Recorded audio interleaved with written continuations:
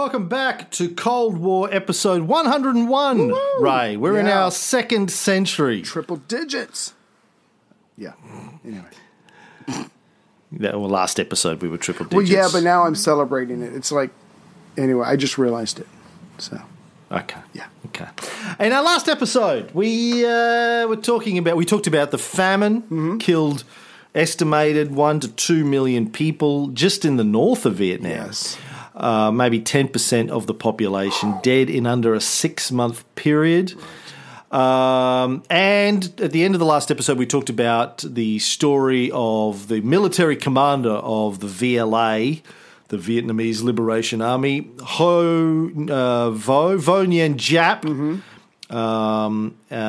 whose wife had been beaten to death by the French in a prison. His infant daughter dead, his sister guillotined, and he's a history teacher. No military experience or education, and Ho's advice to him was attack by surprise and retreat before the enemy can respond. Yeah, because that's all we got. So, I'm sorry, go ahead. Well, I was going to say that, as I think I mentioned in the last episode, the Army's job was also propaganda. It was a propaganda war at this stage. Again, they were sort of waiting for the conditions to be right. The first division, the Tran Hoang Dao platoon, named after the 13th century badass Vietnamese military hero, badass, right. Yeah, formed in December 1944, but they're waiting before they do any major military engagements. Or a general uprising of the population. They're waiting for the Japanese to be defeated. Right. Japanese have already kind of kicked the French out, and now they're waiting for the Japanese to get kicked out by the Allies. But Ho had decided that for propaganda purposes, they needed to win a quick military victory. Yeah. He actually set a goal within a month of being established. They needed to have a successful military engagement. And so on the 25th of December, 1944, Giap made a Christmas present by attacking a couple of French outposts. Wow. So the French have been pushed out of the major cities, but they're still around. But again, because they're more hated than anybody else, that's who you go after versus the Japanese, who are probably too strong at this point. And the French government had been removed. They'd been, the Japanese had been giving orders to the French government. Now they go, you know what, we're just going to take over the government. The French are still there. They're just being controlled by the Japanese. Right? They, as you said, they put an emperor in place, Bao Dai, the the last emperor of Vietnam. Right. He's basically a Japanese puppet. The Japanese are pulling the strings. But yeah, there are still French military there just doing the bidding of the Japanese. Gotcha. Okay. Before you go on, I just wanted to mention real quick. So last time at the end of the last show, we covered kind of like the military side of it. But like you said, propaganda is going to be mixed up in it because they're still building, they're still getting ready for the opportune time, which clearly has not come yet. But the other thing the Viet Minh have to worry about, in a sense, is making sure that they look better than the quote-unquote legitimate government under the emperor is Prime Minister Kim, again, a lackey of the Japanese. And Ho does a very good job of tying all these disasters to the Kim government, saying that they're slaves to the Japanese. And they're all, look at them all. They're all doctors and lawyers and they're other professionals. But what he doesn't mention is because they really have no options. They have no money. The Japanese are taking everything. They have no support. They really couldn't help the people if they wanted to. So after years of bombing, the roads and the rails are all in bad shape. What little shipping there is going on, again, is all taken up by the Japanese. And any even messages trying to get out of, how do you say it, Hue, the capital? I'm not sure, Hue, if I'm saying that right. Even stuff like that takes days and weeks just to get a message to another part of the country. So Ho is making sure that everybody knows that his people, his institution, cares more about them than the Kim government is actually doing a better job, because it's very important that he ties them to the Japanese, because once the Japanese are gone, he needs them to fall as well. He's trying to remove an opponent even before he has to fight them. Again, this guy is just politically brilliant, and he's doing a very effective job of this. He's getting ready. This has been years in the making, so he's had time to think all of this through, and he's trying to tie up all these loose ends. So getting back to the first attack on the French outposts, did you want to talk about that? Or no, please. No, you're just going to talk about other stuff? I'm going to talk about other stuff until you say it. Yeah. Interrupting my flow. I'm such a diva. I apologize. You don't have anything about the attack? No, and I feel bad. No. So he attacked a couple of French outposts on Christmas Day, 1944, as I was saying. Yeah. 2 French lieutenants were killed. Some Vietnamese soldiers that were working for the French there they surrendered. Mm-hmm. The Vietnamese suffered no casualties. So they've had their first attack, and it went well under Giap. And so for the first half of 1945, he continued to do these little hit-and-run missions. Right. The French and the Japanese are weakening. Obviously, the Japanese, just generally speaking, are on their knees at this stage globally. And this is when, it's actually on the 9th of March in 1945, when they installed Bao Dai as the emperor, the final emperor of the Nguyen dynasty, the last ruling family of Vietnam. And it was Bao Dai actually that renamed the country Vietnam. Something that the Vietnamese had been arguing for a long time. He was only 32, Bao Dai. Wow. I mean, Ho summed up the situation like this in some of his propaganda. The Japanese have become the real masters. The French are some kind of respectable slaves. And upon the Indo-Chinese falls the double honour of being not only slaves to the Japanese, but also the slaves of the slaves, the French. Oh. So by April, the Viet Minh had nearly 5,000 members.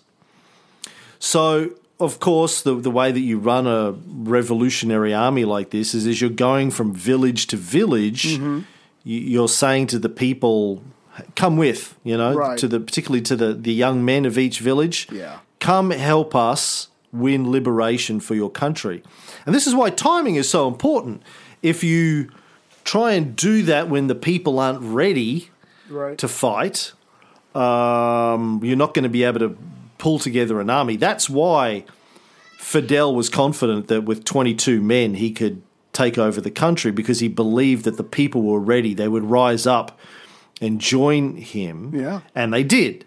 Obviously, Ho and Giap believed that as well, that the people would rise up and join forces with them. But if the timing's not right, then the people won't join you, and they will, in fact, work against you. If they're too scared, or they're not quite, they're not quite ready, they're not desperate enough, then that kind of an approach, building your forces from the people in the villages, isn't going to work out. Now, what was interesting for me is that, by March and April of 1945, the Americans are getting closer. And like we said on the last episode, they know of the Viet Minh. They have a sense of who they are, what they're trying to do, at least on a basic level. And they certainly know about their presence in Tonkin.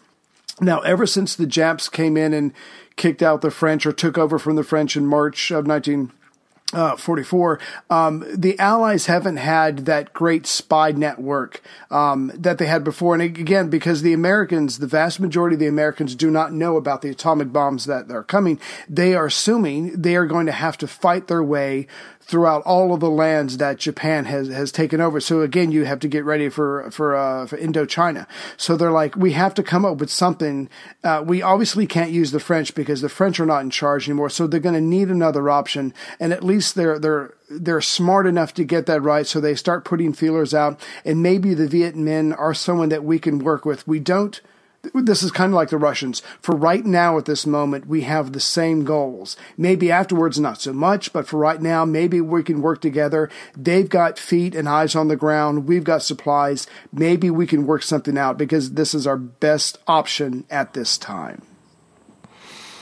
Yeah, as we've talked about before, the enemy of my enemy is my friend. And at this point, they were both on the same side, the Americans and the Viet Minh.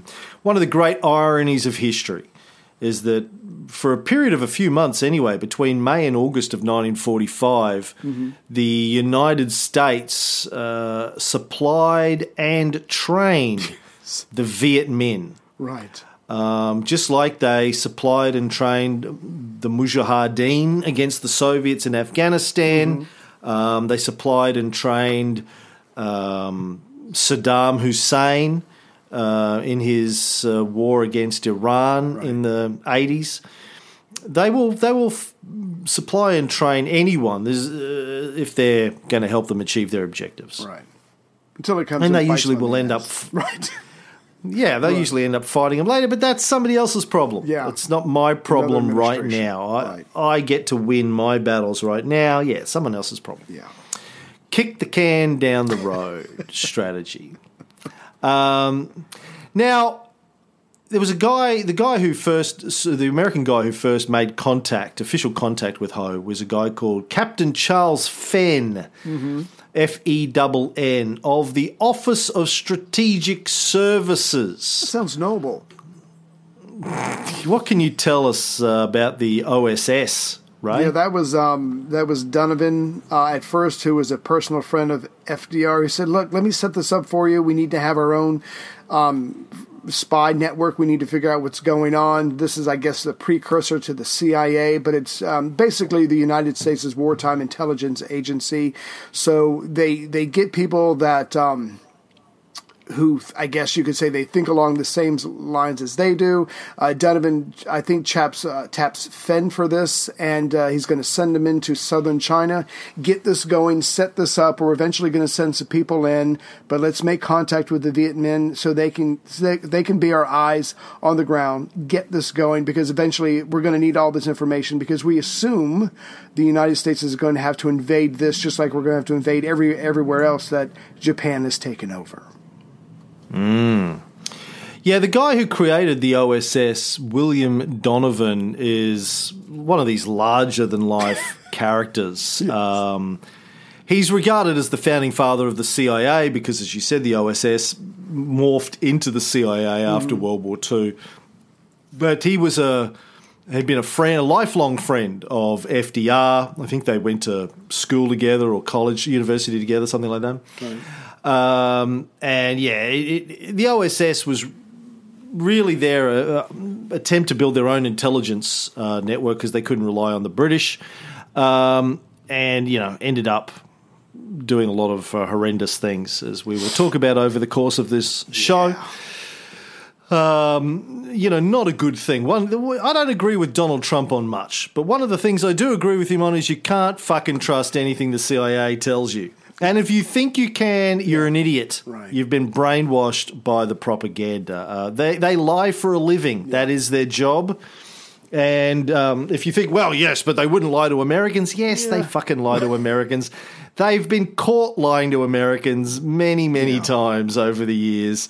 And they don't stop. They sorry about that. Yeah, no, we won't. Do it again.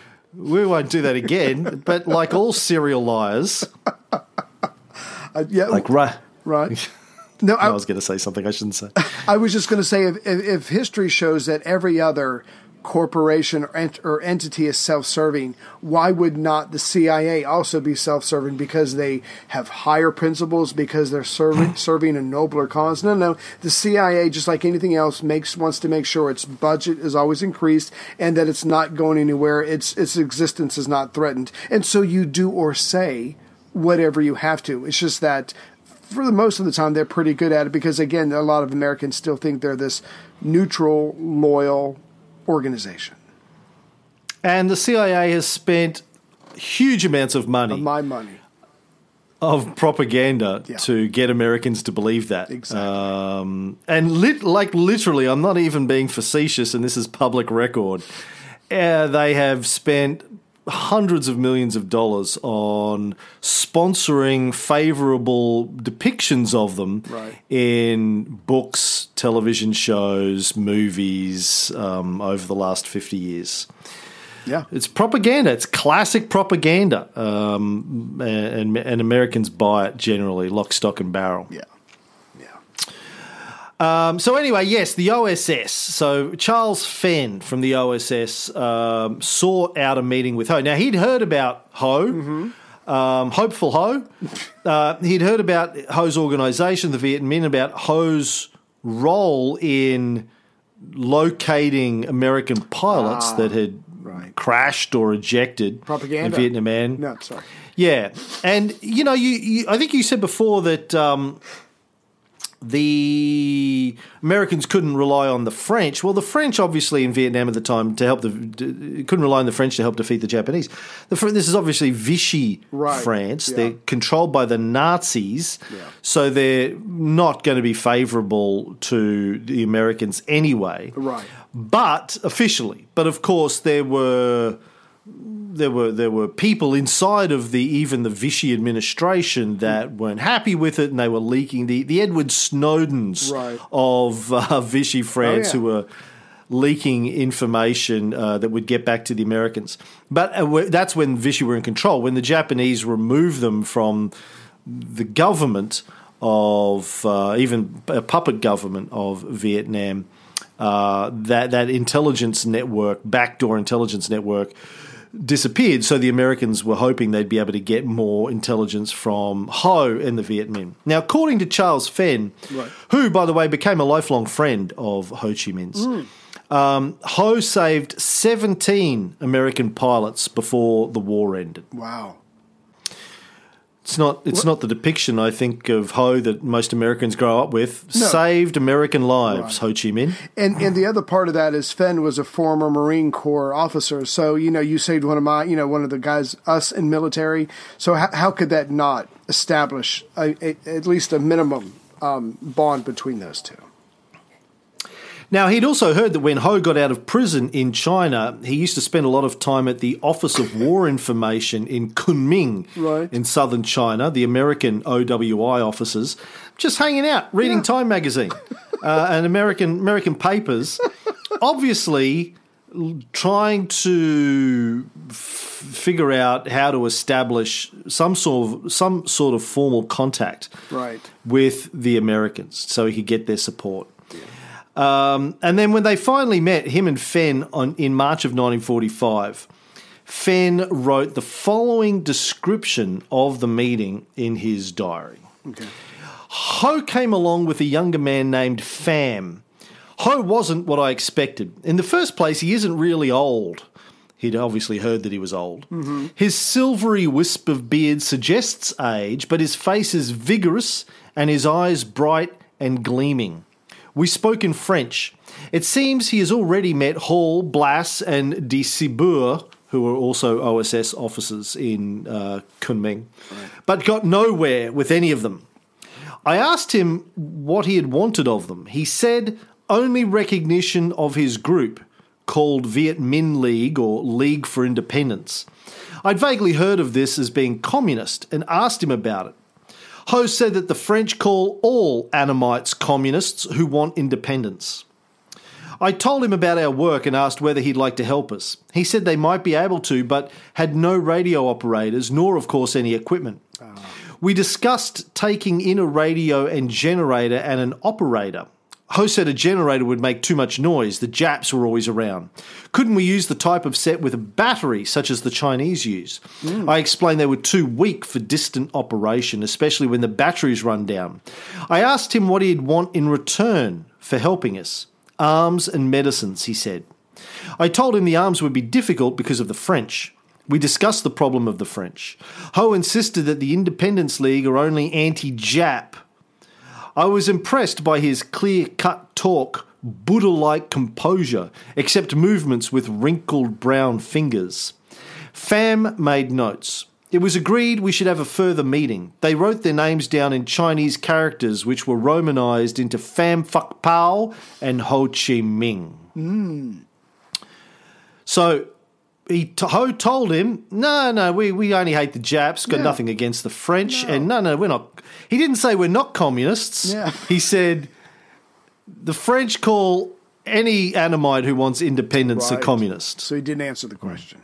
Nice. Yeah, Sneaky Ho, they called him after that. Yeah, and so Sneaky Ho.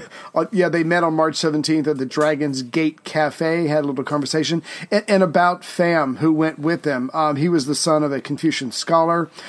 He joined Ho Chi Minh's, the Revolutionary Youth Association. He had been arrested by the French authorities for being a communist organizer in 1929. Spent 7 years of his life in prison, and as you can imagine, that probably was a very hard time for him. So this guy, just like all the others, is well motivated, and he's by Ho's side. And again, they're meeting the Americans. They're not really lying to them, but they're leaving information out because, again, Ho is trying to establish very good relations with these people.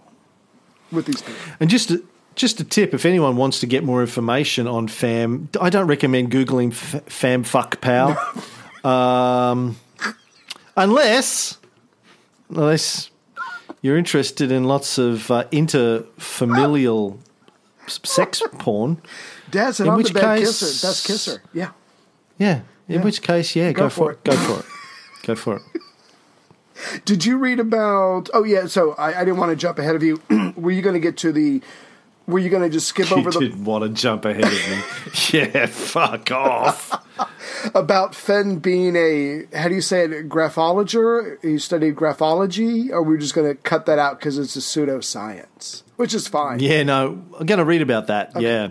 Now, Fenn also wrote about his first meeting, Baudelaire felt the wings of insanity touch his mind, but that morning I felt the wings of genius touch mine.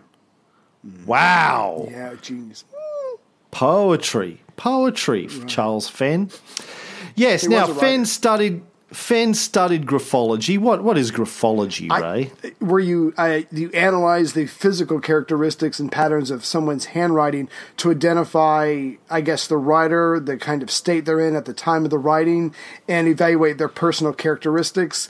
But this is not exactly a science. It's more anecdotal. But hey, he was into it, which I think it was a fad among the upper class at this time in the Western world, if I remember correctly.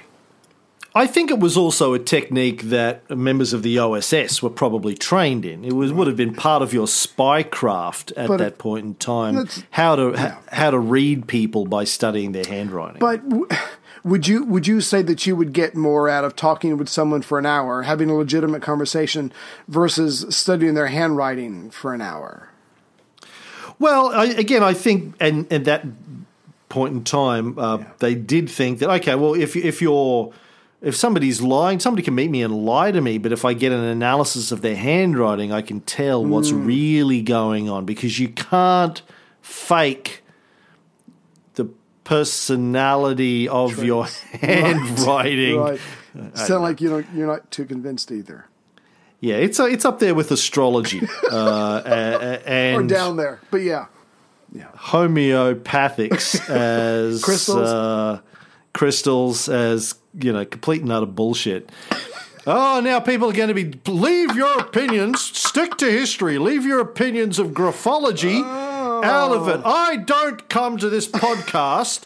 I have been a big fan of this podcast up until the point I am sick of hearing you criticize pseudoscientific beliefs that I believe in. I've been a How dare you, sir? Right? Yeah. How just keep your opinions on graphology to yourself, sir. Right. Well, since we or I will be forced to listen to another podcast about the Cold War. Yeah. Good luck with that. So this is what Fenn wrote about Ho's handwriting. Okay. The essential features are simplicity, desire to make everything clear, remarkable self-control, knows how to keep a secret, neat, orderly, unassuming, no interest in dress or outward show, self-confident and dignified, gentle but firm, Loyal, sincere, and generous would make a good friend. Outgoing, gets along with anyone. Keen analytical mind, difficult to deceive. Shows readiness to ask questions, good judge of character. Full of enthusiasm, energy, initiative. Conscientious, painstaking attention to detail. Imaginative, interested in aesthetics, particularly literature. Good sense of humour. Likes having the inside of his knees tickled lightly with a feather. Enjoys a good steak, medium rare. Likes his vodka martini shaken, not stirred. Enjoys the music of Toto. Well, at least only one of their songs. Right. Probably wouldn't pay $159 to see them in concert for one fucking song. Right. No, there are limits to fandom. Likes blondes and a babysitter. Right. Yeah. Faults, diplomatic to the point of contriving, could be moody and obstinate. That is the longest fortune cookie I have ever heard.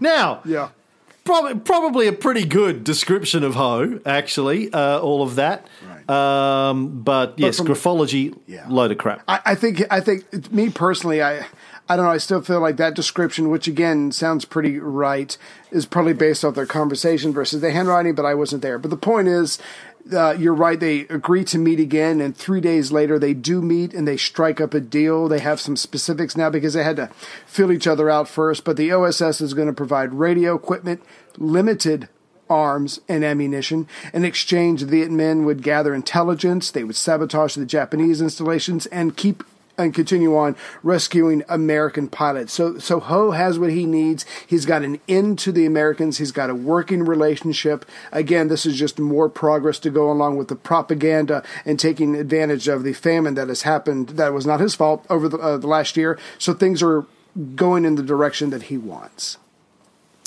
He just needs one more thing from Fenn. Yeah. He wants a meeting with Claire Chennault. Yeah. Who was an American military or military? Yeah, Air Force's military. US legend. Right. Yeah. Advisor to Chiang Kai-shek, founder of the Flying Tigers and commander of the 14th Air Force. Just sounds bad. What can you tell the listeners about the Flying Tigers, Ray? Chennault was an American pilot, and in his career when he was in the U.S. Army Air Force, he wanted to focus on fighter pursuit class when most of the other people wanted to focus on bombers. He's going to retire in 1937 and get a nice paycheck to be an advisor to Chiang Kai-shek. In 1941, he commands the 1st American Volunteer Group. In fact, he was up in the air over the skies of Shanghai when the Japanese invaded Shanghai in 1937. So obviously after Pearl Harbor, when the Americans come into this, that all that's going to change. But the point is, he came over. He talked some other American pilots into retiring from the military. They came over. They were treated well by Chiang Kai-shek's wife. That sounded bad, Madam Chiang, but she was an incredible diplomat. She made people fall in love with her. And these men were able to take on the Japanese, teach some of their Chinese students, and they really tried to make a difference so the Japanese couldn't just run all over the place. And I think it was Chennault and his men who get the credit for the first ones to take on any of the Japanese after Pearl Harbor when they shot down some of their aircraft. So Chennault became a hero to the American people. But so he tried to put some iron in the backs of the Chinese pilots that they were training for Chiang Kai-shek. And why did he have a female name, Claire? That's a really good question. He was good looking, but he wasn't good looking to the point where he could have been good looking male or female. He was a good looking guy. I think his parents wanted a daughter. I don't know. I'm guessing. They wanted a daughter, so they just named him Claire. Yeah. So hey, that's my guess. That's your theory. Yeah. Not out of a book.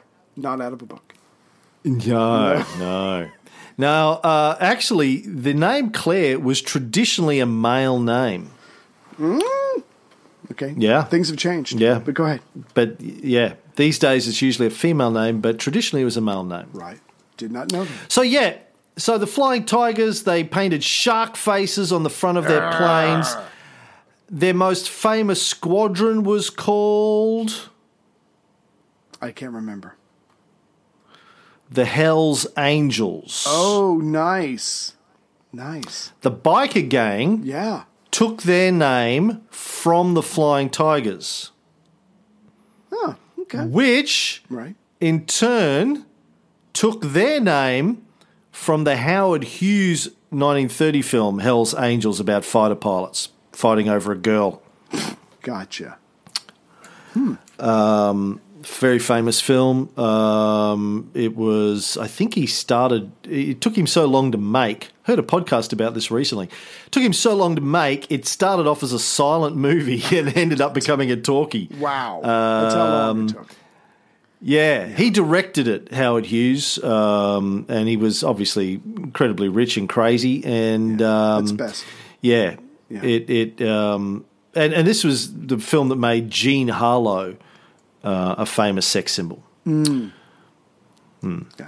Anywho, Hell's Angels, yes.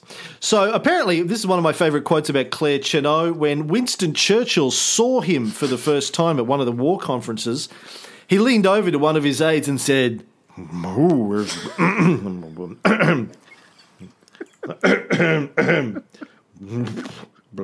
my cheeks out. I'm back. Hey, I'm back, bitches. He said to him, who's that? And the aide said that it was Claire Chennault. He said, well, thank God he's on our side. Yeah, very, very imposing person. Especially he always dressed, his uniforms were always immaculate, so made a good first impression. And he has got a Tommy Lee Jones face. Yes. He just has this craggy, square chin. Yeah. He looks like... Yeah. He just looked like a complete, hard ass, badass, like straight out of Central Casting. This guy. Right. I've got like a whole bunch of photos of him in front of me here on Wikipedia. He just looks like John Wayne wishes he was. You know, he just looked hard as fucking nails. This guy, he was. Creased face. Yeah. You know, just a million-mile stare. Like, yeah, well, boys, I've seen some shit. I've done some shit, and I'm gonna do more shit. No, he was a hard ass, and he pushed his men, but he also took really good care of them.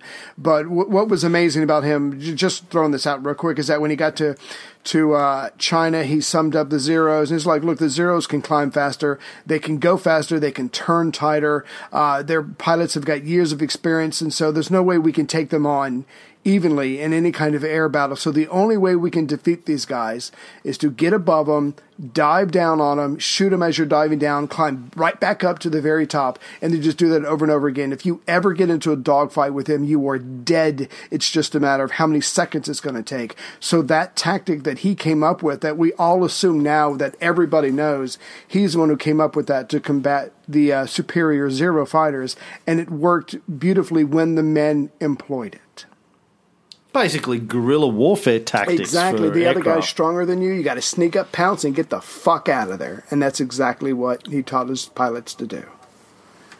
Now, Ho said, "Look, I'm a big fan of Chennault. Right. I'd love a meeting. Could you set me up with a meeting? Just a big fan, huge fan. Right. Yeah. Fenn agreed, but said, look, you're not allowed to ask him for anything. You can't ask him for any supplies or any support. No. Ho goes, just a fan. Just a huge fan. Huge fan. I just want to look at the chin. Yeah. Yeah. Just want to see that chin in real life, see if it really will poke my eye out. So he sets up the meeting. A few days later, Ho gets to meet with Chennault. Now, Chennault thanked Ho for his efforts to save the American pilots. Right. Ho said, listen, big fan, love your work, love the Flying Tigers, love the Sharks. Who came up with that? Great idea. Sharks on the front of planes? Great idea. Yeah. So it's just a meet and greet, pat each other on the back, bit of a reach around. Everyone's happy. Before he leaves, Ho does his best Columbo. He goes, just one more thing. Chanel, Claire, can I call you Claire? That's my mother's name. It's a beautiful name. Just one more thing. Can I take a selfie? Yeah. And Claire goes, yeah, sure. So he goes to pull out his iPhone. He goes, no. Fuck. Haven't been invented yet. Jenna goes, no, it's fine. I have a lot of photographs of myself. Apparently, he calls in a secretary who has a folder full of photographs of him. Fenn in his Fenn, the American, in his book writes, "There's nothing Chino liked more than giving his photograph to people." Oh God, ego much? Yeah, I mean he could back it up. Don't get me wrong, but yeah.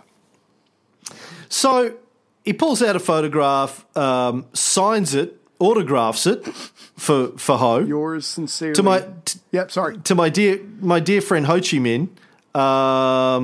Big fan. Yours, Claire Chino. Right. Ho's like, fucking you beauty. Yeah, I'm going to sleep with this under my pillow. Well, what he does with it is everywhere he goes, he shows it to people. Is basically proof that he had the full, unwavering support.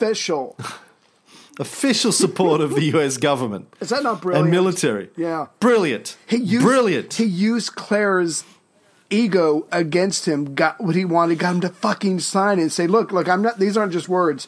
Look what I got here. So again, how does that not give him even more? How does that not give him great face as he goes around Vietnam trying to get people to join him? It's a I wouldn't say. Yeah. Sorry, I didn't mean to cut you off. No, I'm done. I wouldn't say he used it against him. He couldn't get. The Americans aren't going to give him a piece of paper, a certificate to say, we, the United States government, hereby proclaim that we are supporting the Viet Minh. Right. No, they're not going to do that. Right. So again, he uses Cheno's ego to give him something which, to the uneducated and illiterate people of the villages of Vietnam, it looks like he's good, close personal friends with a top-ranking American military official. Yeah. Famous military official. So, because he's on the front cover of Time magazine, he goes, see this guy, the front cover of Time magazine? Yeah, we're buds. Look, here it is. Now, so we have the full support of the Americans to overthrow the French and the Japanese. Who's with me? And of course, they're all going to say yes. Yeah. Listen, it's not, me with a couple of 19th century flint-top pistols and a hard stare. We got the full backing of the U.S. military. Right. Yeah. And an autograph. Yeah. Brilliant. Yeah. Absolutely brilliant. The value of a photograph. Right. Did you mention previously Archimedes' Patty? I honestly can't remember. No, but we're going to get to that. Okay. So he was getting some support. So before he left Kunming in China and returned to Vietnam, he provided his American contacts with this interpretation of the Japanese coup, which I liked. He wrote them a note, which he signed Luke, LUC, which was his nom de plume for this communication. And this is now in the US archives. But he said that the coup had brought an end to French domination in Indochina after 87 years. Thus, the French imperialist wolf was finally devoured by the Japanese fascist hyena. Wow. Poetry and a status report all rolled into one. I like that. Yeah. And the basis of a Disney cartoon later on. He probably wrote that on his typewriter that he'd carried all over the world. Yeah. That's my guess. Yeah. So he admitted that in the overall scheme of things, in terms of the World War, this was only a very tiny event. Right. But he said it would have a serious bearing on the war in general, on Indochina, France, Japan, and China. And he was trying to persuade the Roosevelt administration, Roosevelt is still alive at this point, early 1945, to attack Japan in Indochina, which he said was Japan's only road of retreat. Right. So come here, attack them here, we'll help. Yeah. He wrote, from Japan to New Guinea, the Japan force lays like a long snake whose neck is Indochina. If the Allies knock hard on its neck, the snake will cease to move. Yeah, and he, Ho, just like the vast majority of American military personnel and the planners, they don't know about the atomic bomb. They think they're going to have to fight their way through, so he thinks he's got a pretty good sales pitch here, but when the occupant in the White House changes, there's going to be, the end of the war is going to be brought about by different means. But again, it was a very good play on his part. He was trying to get the Americans by any way he possibly could to come to his country. Not the French, the Americans. And so they did in a small way. So the OSS begins to airdrop supplies, medicine, radio set, and some weapons to the Viet Minh. And in return, the Viet Minh are rescuing US pilots and providing the US with intelligence reports. Now, the OSS called its Vietnam operation the Deer Mission. Mm-hmm. D-E-E-R. We're going deer hunting. Deer hunting. And on July 16th, 1945, a deer team led by Colonel Allison Thomas parachuted into Ho's new base, his forward base, a tiny village in the jungle called Tran Trao. Now, Claire and Allison. Now, here's the thing. You didn't need to have a woman's name to be a senior US military leader in World War II, but it helped. Many people don't know that Douglas MacArthur's name, for example, his real first name was actually Shirley. Right. Shirley, you must be joking. Exactly. I'm not joking, and don't call me Shirley. Dwight Eisenhower's first name was actually Mary. Right. A lot of people don't know that. Did not know. It was a thing. They like to pick their soldiers by giving them women's names. That's how you make a guy tough. In the early part of the 20th century. Like, if you wanted your son to grow up tough, you gave him a girl's name. Oh, my God. And he'd get his ass whooped for years. And you'd either do that or you'd put him in a bubble. Right. And make him I would have gotten a girl's grow up name, as a bubble boy. They named me Ray Jr., so that's the only way I escaped the Claire, Shirley, Mary, Allison name. Well, you're the one member of the family that didn't go into the military, so you didn't need. Oh, that's true. That's true. Yeah, you did because you didn't pass the height minimum height restrictions or IQ level. I think was the thing. If I ever so they put you in a bubble. Wow. Okay. So after he managed to disentangle himself from a banyan tree where his parachute had landed, Allison. Right. Thomas Colonel gave this bit of a flowery speech to the 200 Viet Minh soldiers that had gathered there with a banner saying, "Welcome to our American friends." Because they had an iPhone and they had an app translator and they could understand what Allison was saying. Well, Ho could understand what Allison was saying because he spoke English. And that's all Ho, speaking in good English, greeted the OSS team and offered them some supper. But it was clear to the Americans that he wasn't very well. He was shaking like a leaf and obviously running a high fever, according to Allison's account. Right. The next day, Ho denounced the French. Mm-hmm. Now, this is after he'd said they were only anti-Jap. He denounced the French now. He's warming up to them. Yeah. Said, but we would welcome 10 million Americans in our country. Nice. Little did he realise he would get his wish one day. No. But they would all be fighting on the other side. They'd all be bringing rifles. Yeah. But Allison was impressed by what he heard. Do you have some of his quotes? I have, yeah. So he Colonel Allison Thomas writes back. He radios back to OSS headquarters in Kunming, southern China, and he goes, "Forget the communist bogey. Viet Minh League is not communist. Stands for freedom and reforms against the French harshness." So again, at least Ho was honest enough to say, look, I got to be honest with you, I got to level with you. We are, and maybe this is the temperature that I have, but we are against the French And Thomas is okay with that. He understands it and he passes it along. So again, this guy is not, Ho is not coming across as an extremist, but Ho is starting to lay down the line that, if I had my way, the French wouldn't be coming back. So he's laying the groundwork again with the Americans. But he's also pretending that he's not communist. Right. Yeah. Who, me? Yeah, he's using that line, oh, look, they say that about everybody. Yeah. It's like when you're in Vegas and people accused you of being homosexual. You're like, they say that about everybody who likes to suck dick. Here, but not over in Virginia. No, yeah.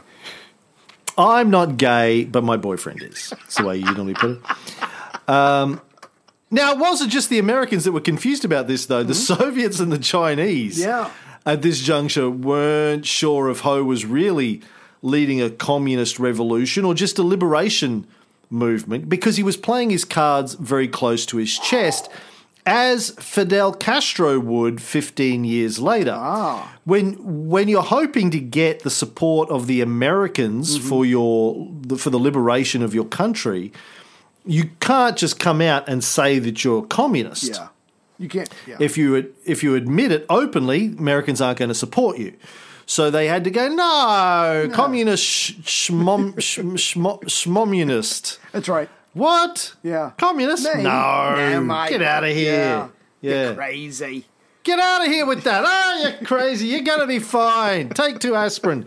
Call me in the morning. Cancer? Ah. No, but you're right. I mean, even Moscow was questioning his... Speaking of which. Yeah. Sorry, I got to interrupt. I don't know if you saw this, but... Julia Louis-Dreyfus, Elaine from Seinfeld, just was awarded the Mark Twain Prize. I heard about that, but I didn't. And Larry David didn't go to this ceremony, but he posted a video. He made a video that they played during the ceremony. Nice. Did you see it? I posted on Facebook. Yeah. Did you see it? Oh my God, you got to see it, man! It's classic Larry. Okay. He starts off by saying, Julia, a lot of great work that she's done. She was on SNL, she was on Seinfeld, New Adventures of Old Christine, Veep. But her best performance, and the one that I'm pretty sure that won her this award, the whole cancer thing, really?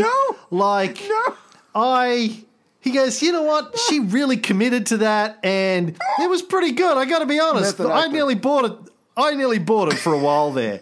It was absolutely genius. Oh, my God. And I really take my hat off to her, the whole cancer thing.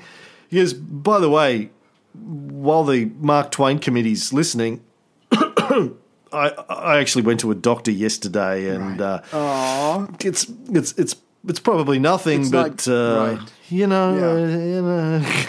prayers, my friend. I was like, thoughts and prayers. Only Larry would go there. Only Larry would make fun of somebody's cancer. Well, it was the good kind. For a laugh. No, right. Only Larry could do that and get away with it. It's fucking genius. Oh, even I was shaking my head going, dude. Oh my God, dude. You did not just do that. Yeah. Genius. Anyway, watch it. Watch the Larry David talk. I absolutely will. Yeah.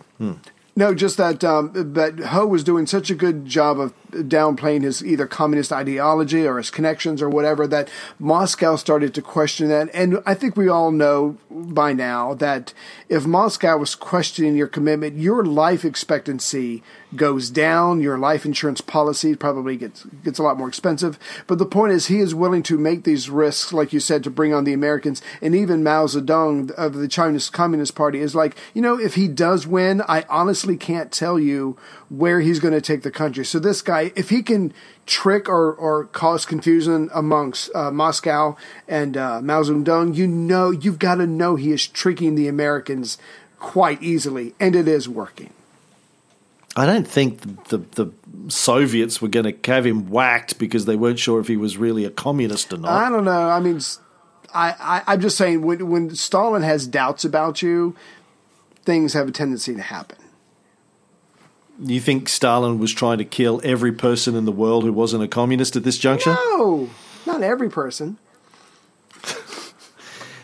If you were a political rival of Stalin's and criticizing him like Trotsky Yeah, okay. Then you've got a death warrant, but I don't think he was worried about Ho. And he had his own problems, as we discussed. He was busy. Yeah. And there must have been people in Moscow who still there. I think a lot of Ho's friends from the 30s had ended up dead, but some of them would have remembered him as being a communist. Members of the French Communist Party would remember him as being a communist. Right. But he's playing his cards close to his chest because you kind of have to at this juncture. Yeah. Now, some of the OSS personnel that parachuted in included a medic who diagnosed Ho's illness as malaria and dysentery. Ooh. Another theory, though, is that he contacted tuberculosis while he was in Chinese prisons. Right. Anyway, they bring some drugs. They dose him up. It gets a little bit better, but he's still very frail at this stage. So he's trying to lead a massive revolution in his country to kick out the French and the Japanese, dealing with the Americans, but he's on his deathbed. Right. Yeah, he's like Augustus, man. He's like he's half dead most of the time, and it's quite serious. Like, he's not just Larry David coughing. He's like seriously frail. Right. And if you look at any pictures of him, this guy has no spare skin or body parts. I mean, this guy is just freaking tiny. He's been that way his whole life, but now that he's in his mid-50s, it's all catching up to him. And but again, I don't know if it's just something that burns inside of him, which I completely respect, but this guy is just driven to keep going on, and he does. He's been poor his whole life. Yes. Fighting the fight his whole life. But he can cook a souffle. So boom, not all that bad. Got that going for him. Now, in the main, he was really making a good impression on the Americans. Their reports about him describe him as being warm, intelligent, friendly to the United States, keen to cooperate with the United States. And they gave him a name. He's known as OSS Agent 19. So there you have it. Ho Chi Minh worked for the CIA. He had an official CIA designation. Yeah, everybody's using everybody. Yeah. OSS Agent 19. And that's great. And I just want to say again that the OSS, they're doing their part too. They're also, to a degree, using the famine.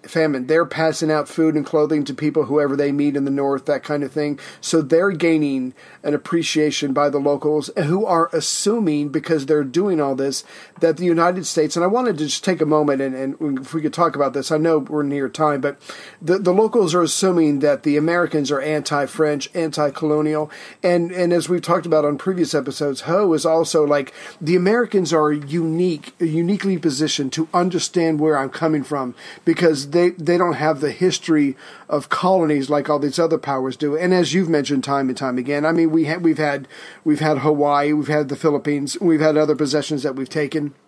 But still, to his thinking, to his mind, that the United States will truly understand more than anybody else, or be able to appreciate when we say, look, these people have ruled us for 100 years. We want our own. This is our time. Please help us. I think he's maybe out of desperation, but just putting way too much faith and hope, and maybe even projecting onto Washington his hopes and dreams as this war is ending.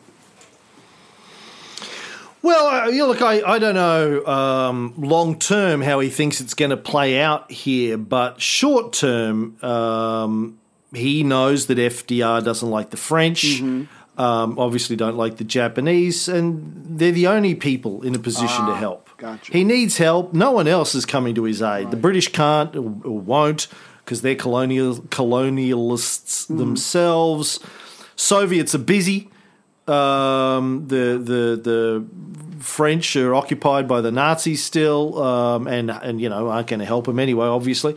So there's no one else to turn to. It has to be the Americans right now. Yeah. Now, this is where your friend Major Archimedes Patty, real first name Bridget, head of the OSS base in Kunming, comes in and teaches the Viet Minh how to use flamethrowers and grenade launchers and machine guns. What was his first name again? Betty? What was that? Bridget. Bridget sounds like a badass. flamethrowers and hand grenades. Yeah, don't mess with that. Yeah, he comes in March of 1945. He's a lieutenant colonel in the U.S. Army, obviously working for the OSS.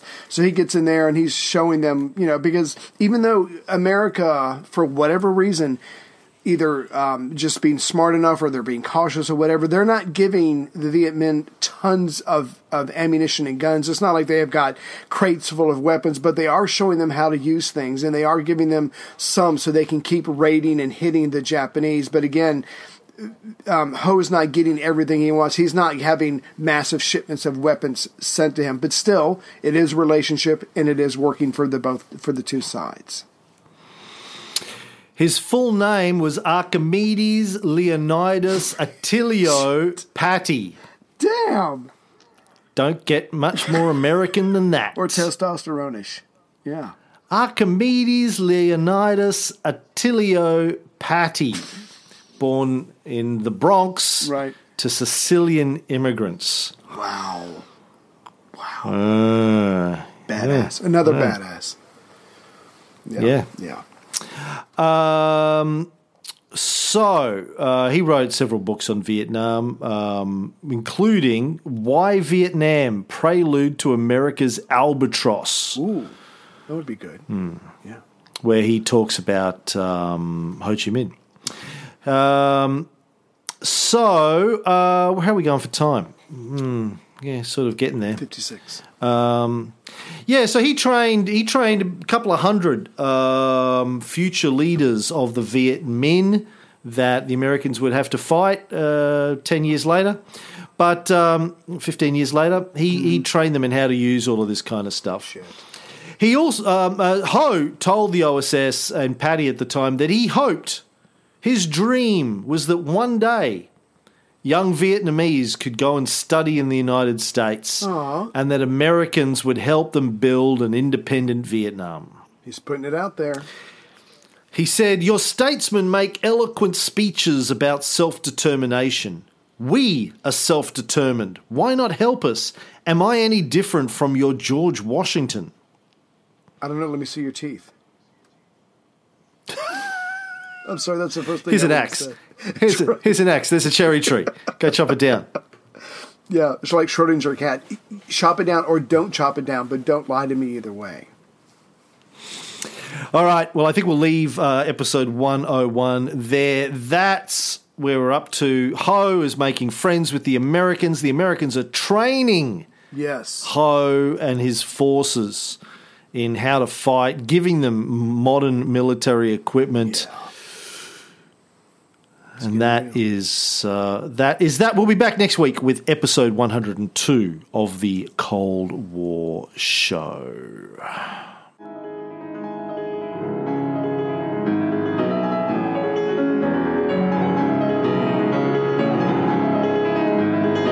An iron curtain has descended across the continent.